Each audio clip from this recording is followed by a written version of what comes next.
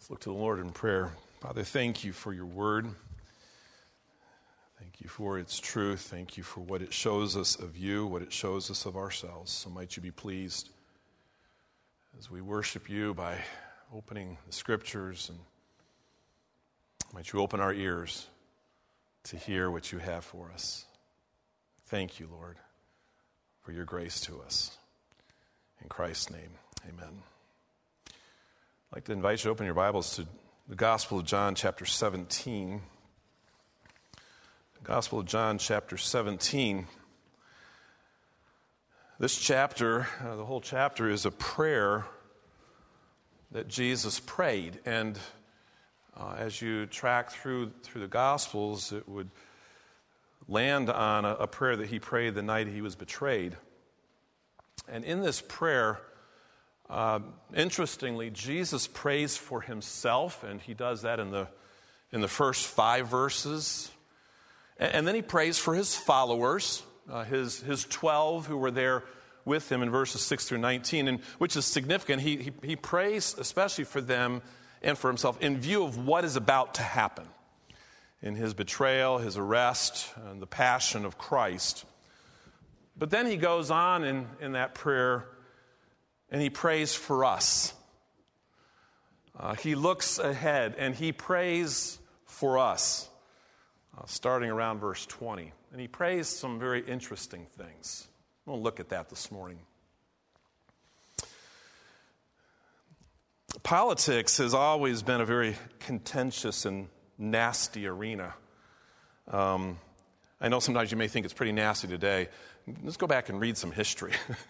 You can go back in previous generations, and it's always been a pretty nasty arena. You step into it, and you're going to get bloodied. In my lifetime, not that it's been all that long, I don't remember observing a political climate that is as blindly partisan, and politics that are as angry and hateful as they presently seem to be. It seems that we are becoming a nation that doesn't just disagree with each other, but distrust each other, and is determined to destroy the other guy. There are certainly several matters connected to politics and national policy that are before us, even this weekend. This is what is called Sanctity of Human Life Sunday, a Sunday that's been set aside to remember the Supreme Court decision Roe versus Wade, which was handed down January 22nd, 1973, guaranteeing the right to abortion, has led to, it would be estimated, the termination of more than 60 million human lives in the womb. And certainly the government's sanction of such a practice has created a bitter political divide within our nation. Politically, the abortion debate has been cast as reproductive rights versus the right of an unborn child to live. And I would remind us that though abortion is very much in the political arena, that fundamentally abortion is a theological issue because it has to do with human life. And the scriptures would teach us that human life is sacred, and it's sacred because it comes from God. Back in the book of Genesis, when God created Adam and Eve, it speaks there of God forming and shaping him of the dust of the ground, and then in his image, and then God breathed the breath of life into him. And so it's sacred. But certainly one of the issues in the political arena. Tomorrow is Martin Luther King Jr. Day, commemoration of his birthday, which is actually on January 15th. But the day that is set aside is tomorrow.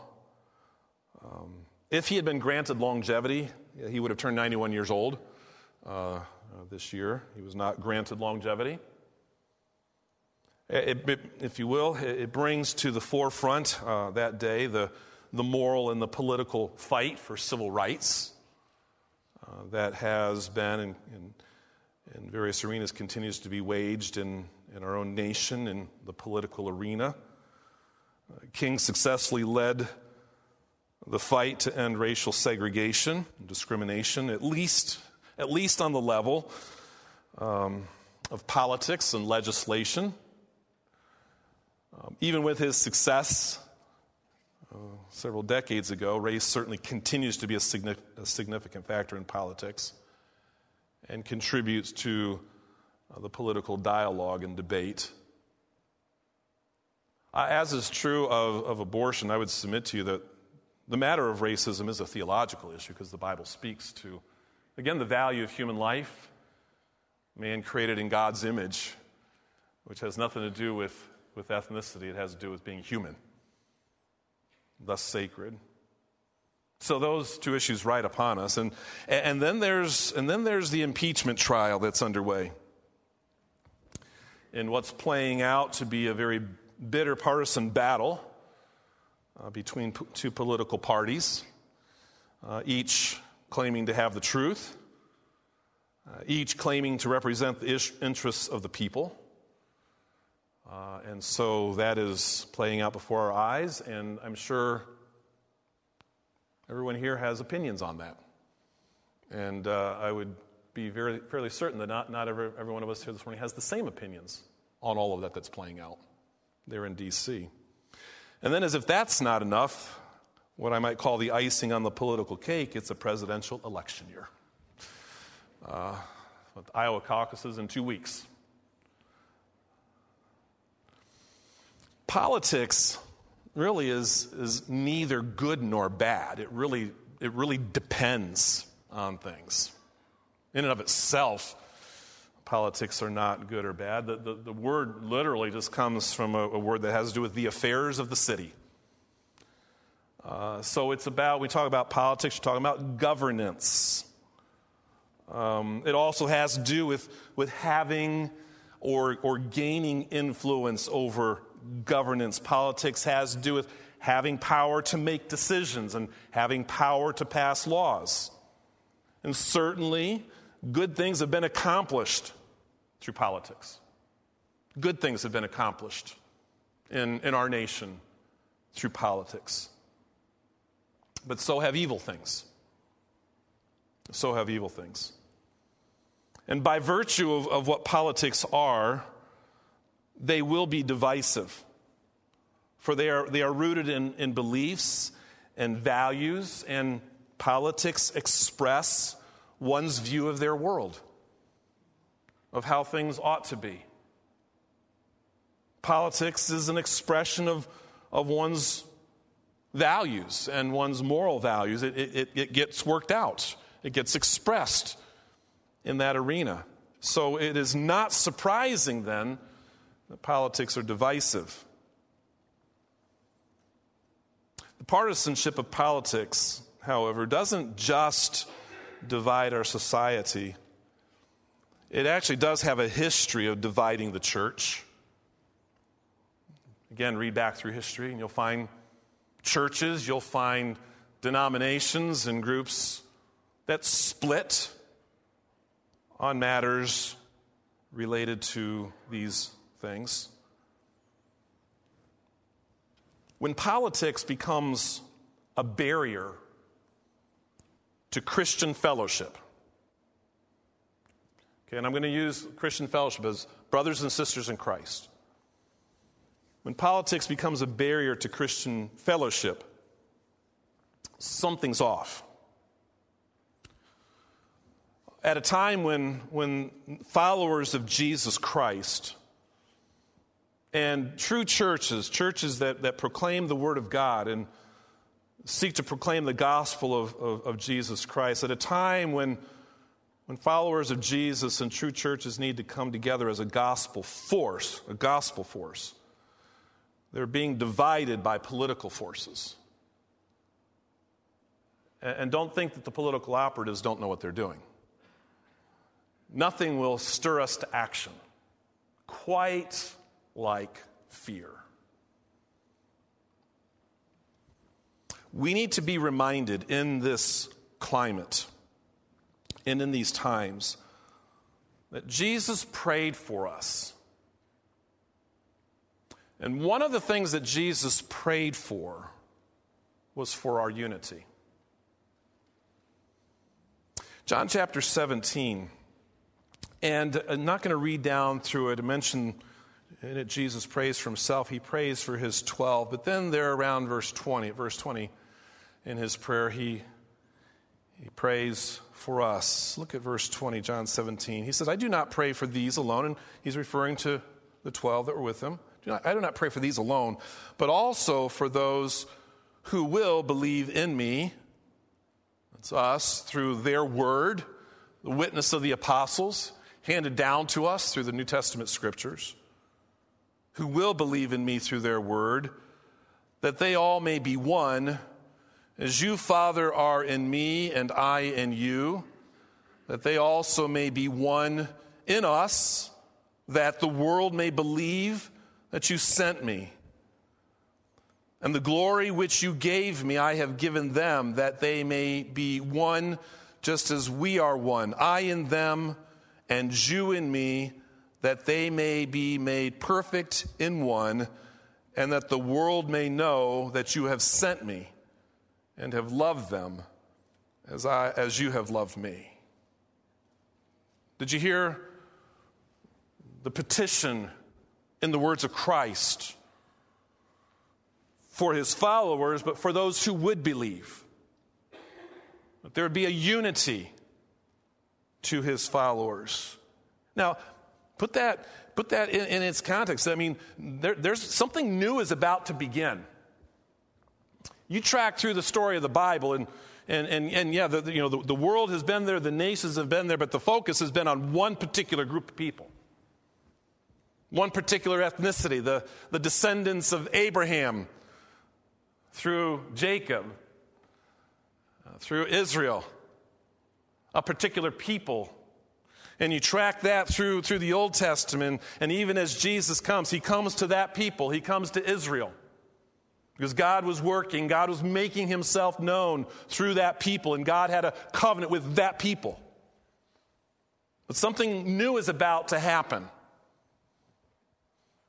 And what's going to happen, what's going to begin is that there's going to be this new people, there's going to be this assembly of God's people that's not going to be united by ethnicity. They're not going to be united by language. They're not going to be united by nationality. They're not going to be united by gender, economics, class, or age, but rather would be diverse in all of those categories. It's about to happen. Jesus, no doubt, anticipated the threat of the divisions that would naturally exist, and those divisions being carried into this new assembly. And so he prayed for their unity, even as he was about to provide everything that would be necessary to secure their unity and to preserve their unity. Unity. Now, I was raised in a church environment that was suspicious of the term unity. I do not say that in a disparaging way. I understand times and some of the dynamics as I look back on it. So I'm not disparaging that. I'm just observing it. In that environment, unity smacked of compromise. Unity smacked of a lack of conviction, of theological wimpiness, maybe even worldliness, and certainly an inevitable drift into heresy. And so unity was not talked about, typically, except usually in more of a negative context. I'm not saying that they didn't believe in unity. I'm not saying that. I'm just conveying sort of that environment where unity is one of these things. I don't know. Yeah, I know it's there, but I don't know. It's a little bit dangerous. Certainly, Jesus is not referring to a unity at any cost kind of unity. Faithfully following Jesus sometimes disunites families and friendships and will lead us into conflict with the world. Jesus said that. And gospel convictions are going to disunite us from those who preach another gospel. Paul wrote to the Galatians about that. Heresy breaks unity. Unconfessed sin breaks unity among believers as well. Both Paul and John wrote about that. And sometimes strong differences of opinion can break unity, as with the ministry split up of Paul and Barnabas over John Mark.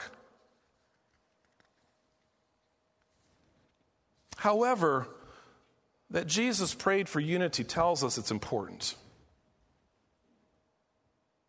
It's a unity that is rooted in the unity of God himself, and that comes out in the prayer of Jesus. It's a unity that's created by God's truth. It's a unity that's brought about by the finished work of Jesus Christ and by the ongoing sanctifying work of the Holy Spirit. If Jesus prayed for our unity, then prayer must be a vital part of preserving, protecting, and defending our unity as brothers and sisters in Christ, even in the face of political differences. You see, it's true that unity at any cost harms the church. It's also true that divisions can harm the church. Remember the church in Corinth, that city, that thriving city, where in that church you had the party of Paul, you had the party of Peter, you had the party of Apollos, and you had the super spiritual party of Christ? That partisanship had needlessly divided the Corinthian church and negatively impacted its witness for Christ in that earthly city of Corinth where they lived. It was a misguided partisanship centered around admirable persons. Admirable persons. But it divided their fellowship. Unless we think, oh, well, hey, okay, that was like about preachers and all that. So lest we think this is different from political partisanship, could I just remind you that when Jesus called 12 men to follow him, that one of them named Matthew was a tax collector for the Roman government, and thus he was considered a Roman collaborator. And then there's this obscure guy named Simon, not Peter, who was called the Zealot. Probably he was called the Zealot because he identified with a Rome-hating Jewish nationalist faction that was born out of strict Pharisee-like adherence to Jewish law. Do you think these two guys had different political views, if we can use that term, in their day? Left to themselves, it would seem that Simon might have wanted to kill Matthew. And Matthew perhaps would have looked for any opportunity to maybe end up putting him in debtor's prison with a tax debt. Yet Jesus brought them together in his group. I mean, of all the people he could have chosen, remember, lots of people, there's crowds, and then you read about these 70s, and then Jesus goes up and he spends all night praying to the Father, who should I make a part of these 12? How about Matthew, and how about Simon the Zealot? Okay, I want those two in. There will be differences among us as Christians. There will be. Even in the political realm, there's going to be differences, but not all differences among us as Christians need to divide us. And so looking down the corridors of time, There that night in which he was betrayed, Jesus prayed for our unity. Let me just pause for a moment and affirm the priority of prayer in matters of politics. When Paul wrote to his son in the faith, Timothy, in 1 Timothy chapter 2, verses 1 and 2, and he wrote to Timothy, Timothy, this is what I want you to teach the church. Paul told Timothy to teach the church that prayers were to be made for kings and all in authority. And Paul said to Timothy, teach them to do that first of all. What did he mean by that? What he meant by that is that this is the most important thing those Christians could do in relation to the king and to all in authority, was to pray for them. That was the most important thing. That was the priority thing. There in the text, the king would refer to like the top person, the one with the absolute and supreme authority. So in Paul's day, Caesar, and that would have been, in his time he's right, would have been a guy named Nero. And then all in authority. And you can go through the book of Acts and you find Paul interacting with various authorities who are named. A couple Roman governors, for example, named Felix and Festus, before whom he appeared. And then there's that time he stands before King Agrippa II.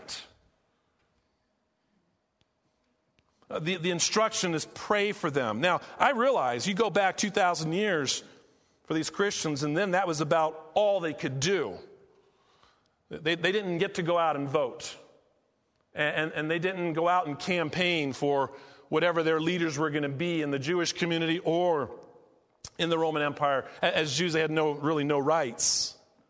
So what else could they do? They couldn't do anything else but pray. And now we live in an age when we have the freedom to speak out.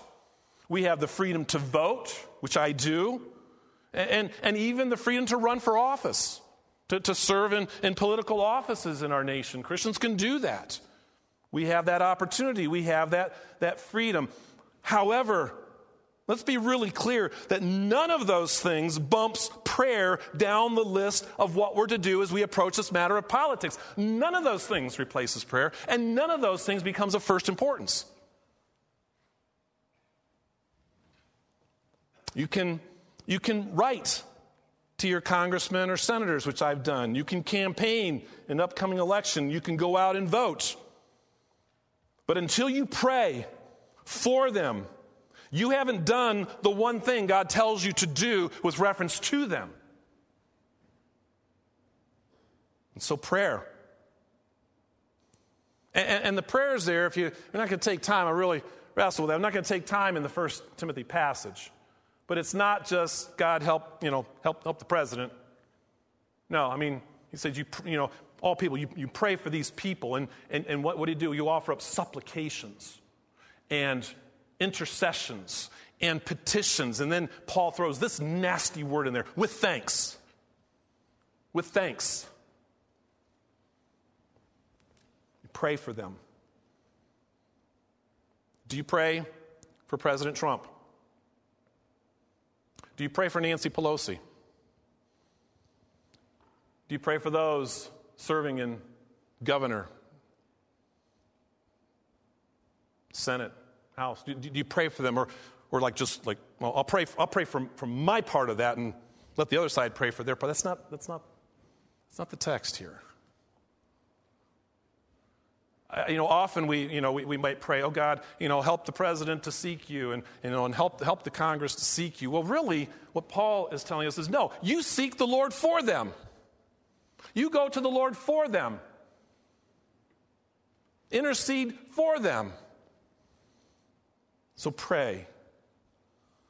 So brothers and sisters, as you think through the moral sickness of our nation, however you want to describe that, and as you think through today's politics, and as you think through this year's election, pray. It's not a trite answer. Why? Because God instructs us to do that.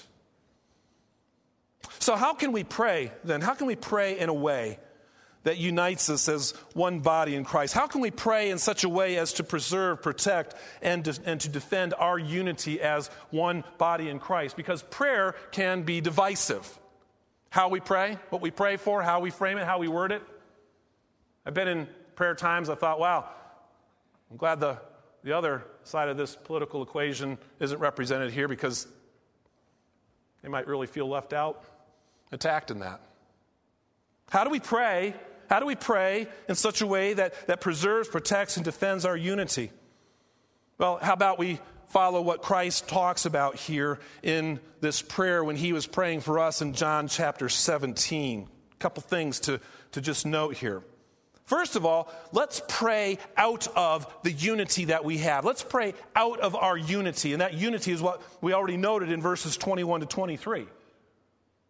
It's a unity that has been established. It's a unity that has been given to us. It's a unity that has been achieved for us already. We already have this unity through faith in Jesus Christ, through his indwelling Spirit. We have that already. Let's pray out of that unity that we have already been given. We're told in this prayer, Jesus expresses a description of this unity. We have a unity in belief. Our unity in belief. He talks about those who will believe in me. Through their word, through the word of the apostles, that's us, who will believe in me through their word, that they all may be one. A unity that's rooted in this common belief that we have, our shared belief in the word of God, our shared belief in the gospel handed down to us from the apostles in God's holy word, our faith in the crucified, risen, ascended, and coming Jesus Christ. This is what binds us together. Not what we think about the president. Not what we think about the Speaker of the House. Not being Republicans or Democrats. Not what you think about immigration. Not what you think about gun control or climate or tax policy or government assistance. What unifies us is our shared faith in Christ, and it supersedes all those other matters. It doesn't say those other matters aren't there. It just says our faith in Christ, our unity in Christ supersedes those things. Unity in belief. He goes on in his prayer and he talks about this unity that we have in a shared glory. In a shared glory. He goes on, he says, and the glory which you, Father, gave me, I have given them, that they may be one just as we are one. The glory that the Father gave the Son has given to his followers, and that is us. We have unity in a shared glory. What does that refer to? Well, if you go back earlier in his prayer, in verses 6 and 8, Jesus spoke of giving his followers two things. He spoke of giving them his name, and he spoke of giving them his word. Jesus gave his followers identity. He gave his followers resources. He gave his followers direction. We are united because we share that one name. It's not a political name. It's not an ethnic name. It's Jesus' name. He gave us that name. We are united because we draw from the same resources that were secured for us by Jesus Christ and brought to us by his Holy Spirit. We share that. And we follow the same direction. We follow Jesus Christ. And bearing that one name, drawing from those resources, following his direction is what brings glory to God. We may have differing views on what politics ought to accomplish and how politics ought to accomplish that in our society. But this is what matters. This is what matters most.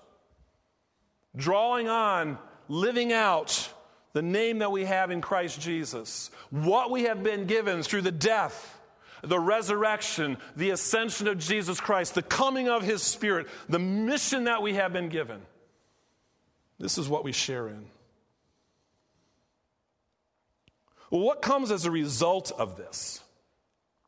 This unity that we have, this unity, living out this unity of belief, living out this unity of a shared glory. Well, look what Jesus said in verses 21 and 23, that they also may be one in us, okay, that unity. Why?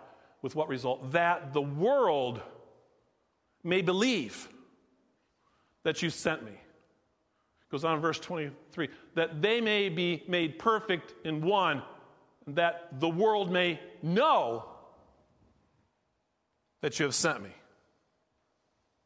This unity of which we have, this unity we have been given, this unity for which Christ prays, that it would be lived out and realized in its fullness among his followers, among those who name the name of Christ, as that is lived out. Here's what Jesus said. Here's a result of that the world may believe that you, Father, sent me. That the world may know that you have sent me. How are they going to know that? Through this unity that we live out as his followers in Christ Jesus, as we bear his name, as we draw upon his sufficient resources, as we follow his direction. And that becomes the marching orders around which we rally and unite. That's what comes as a result of all this. Jesus connects that result to our unity.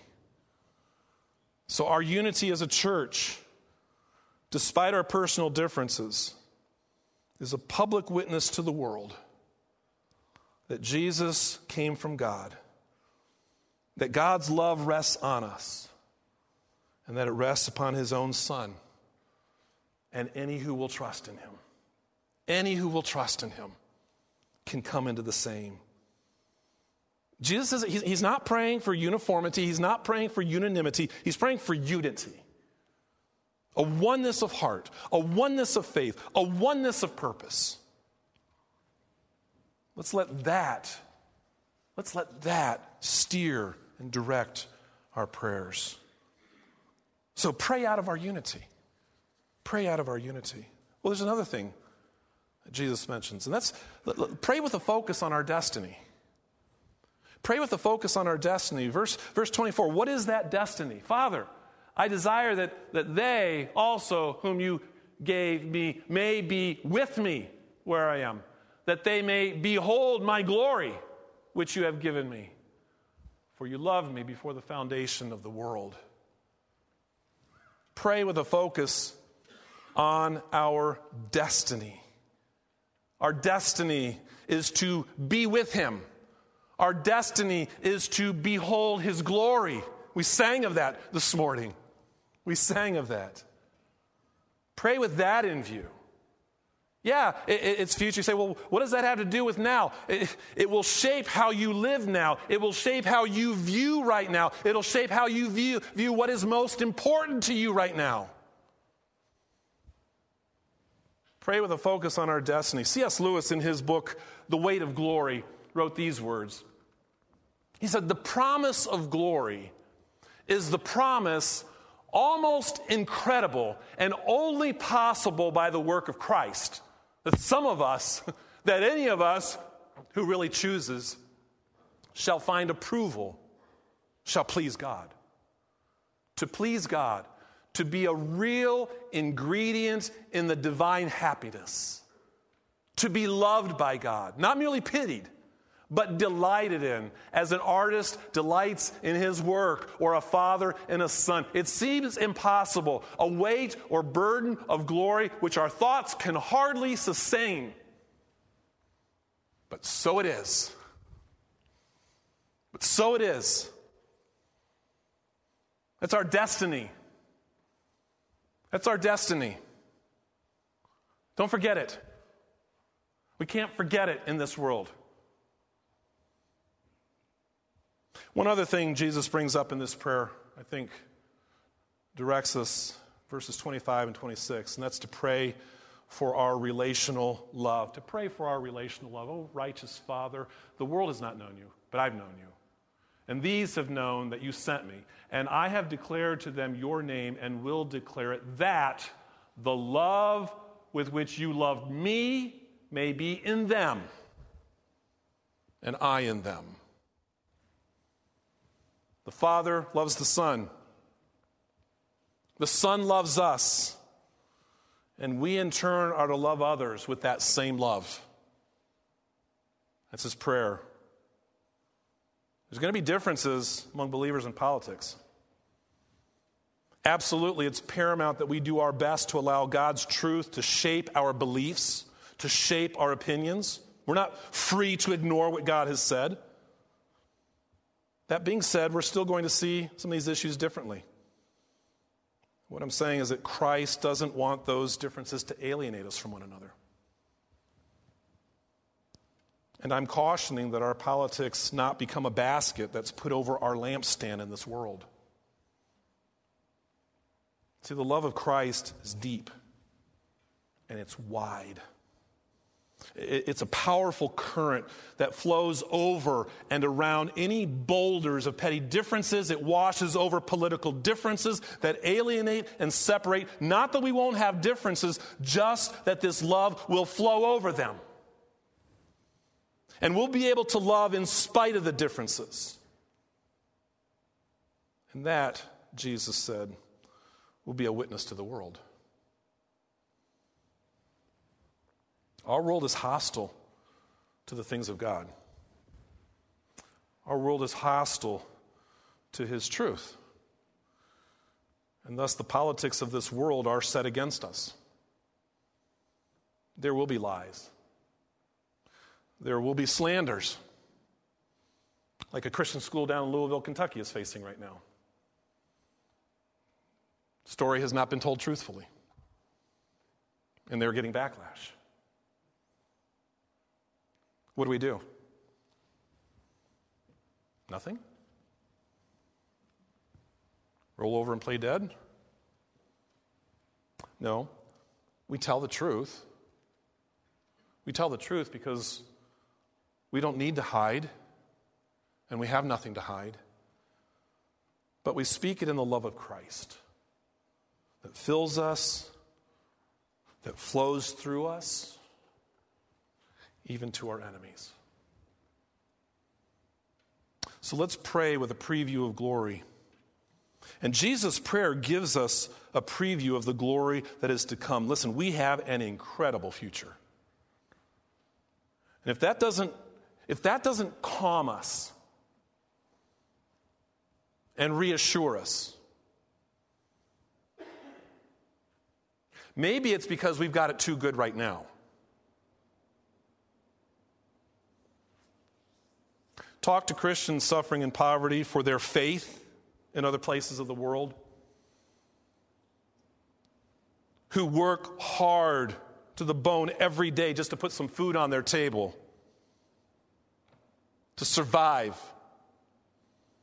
Talk to them about this future, and you'll see a glimmer of hope. And you'll see a glimmer of joy in their eyes that is so often absent from we who have had things so good for so long that we hardly know what it means to long for heaven. In heaven, there will be unity like we've read about but never experienced. We won't be divided by tribe, by language, by ethnicity, or by nationality. No, we will be united around the throne and the Lamb of God, the one who died to make all things right. And as we navigate the passions and the complexities of this earthly city in which we live and its politics, keep this end in view. Yeah, I realize the scene is heaven. But Jesus prays that its realities will be on display right now. Right now, among His followers. What will be true then is true right now. The problem is, it easily gets lost in all the junk of this world. I'm not going to agree on everything as Christian citizens in our earthly city, but what unites us is a different citizenship. And the fact that we're journeying together to a greater city.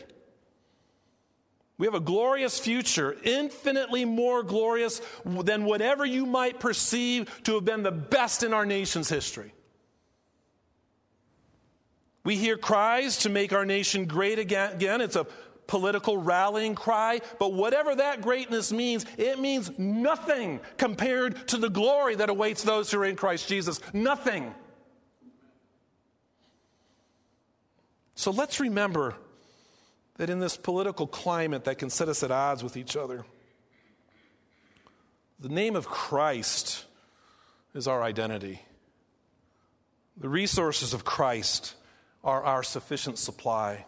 The love of Christ is our witness to the world, and the glory of Christ is our destiny. Let's pray that. Father, help us. We need you. We need Christ. We need all that he has accomplished for us through his death upon the cross, through the freedom he has brought us into through our Savior Jesus Christ, through the transforming work that he is doing by the Spirit of God. And yet, Lord, we are left here on this earth, and we live in these earthly cities because you have a task for us to live out. You have a task for us to accomplish. You've given us an assignment. And so we live in these cities, and we move around, and we meet people, we work with people, we live next door to people. We live in cities that are governed, and we have the opportunity to have a voice and to participate in all of that. And Lord, we're grateful for those things and maybe not be afraid to be a part of it all. But Lord, somehow, especially in the climate in which we live, in which Christians are being alienated from one another, churches are dividing and they're distancing themselves from each other. Bible-believing Christians are being alienated from each other in the midst of all this. Oh God, please. Let this unity secured for us through the sacrifice of our Savior Jesus Christ, this unity secured for us through his victory over sin and the grave, let that be our strength. Let that be our power. Let that be our guiding force. And God, as we sit down and just as brothers and sisters in Christ and even with neighbors who have maybe really, really different views that we have and things that internally might upset us. Oh God, help us. Because we see who you are and what you've left us here to do. May we learn to listen, to interact, to talk, to share. Lord God, those things in which we are different. We see things differently.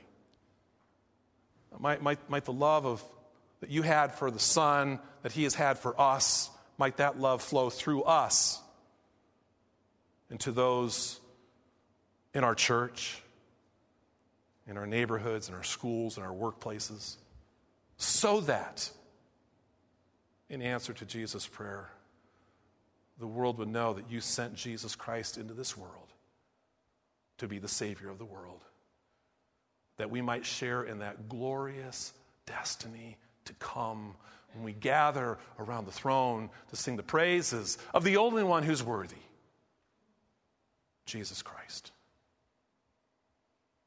Our heads bowed and eyes closed before we draw our worship to a close in response through song.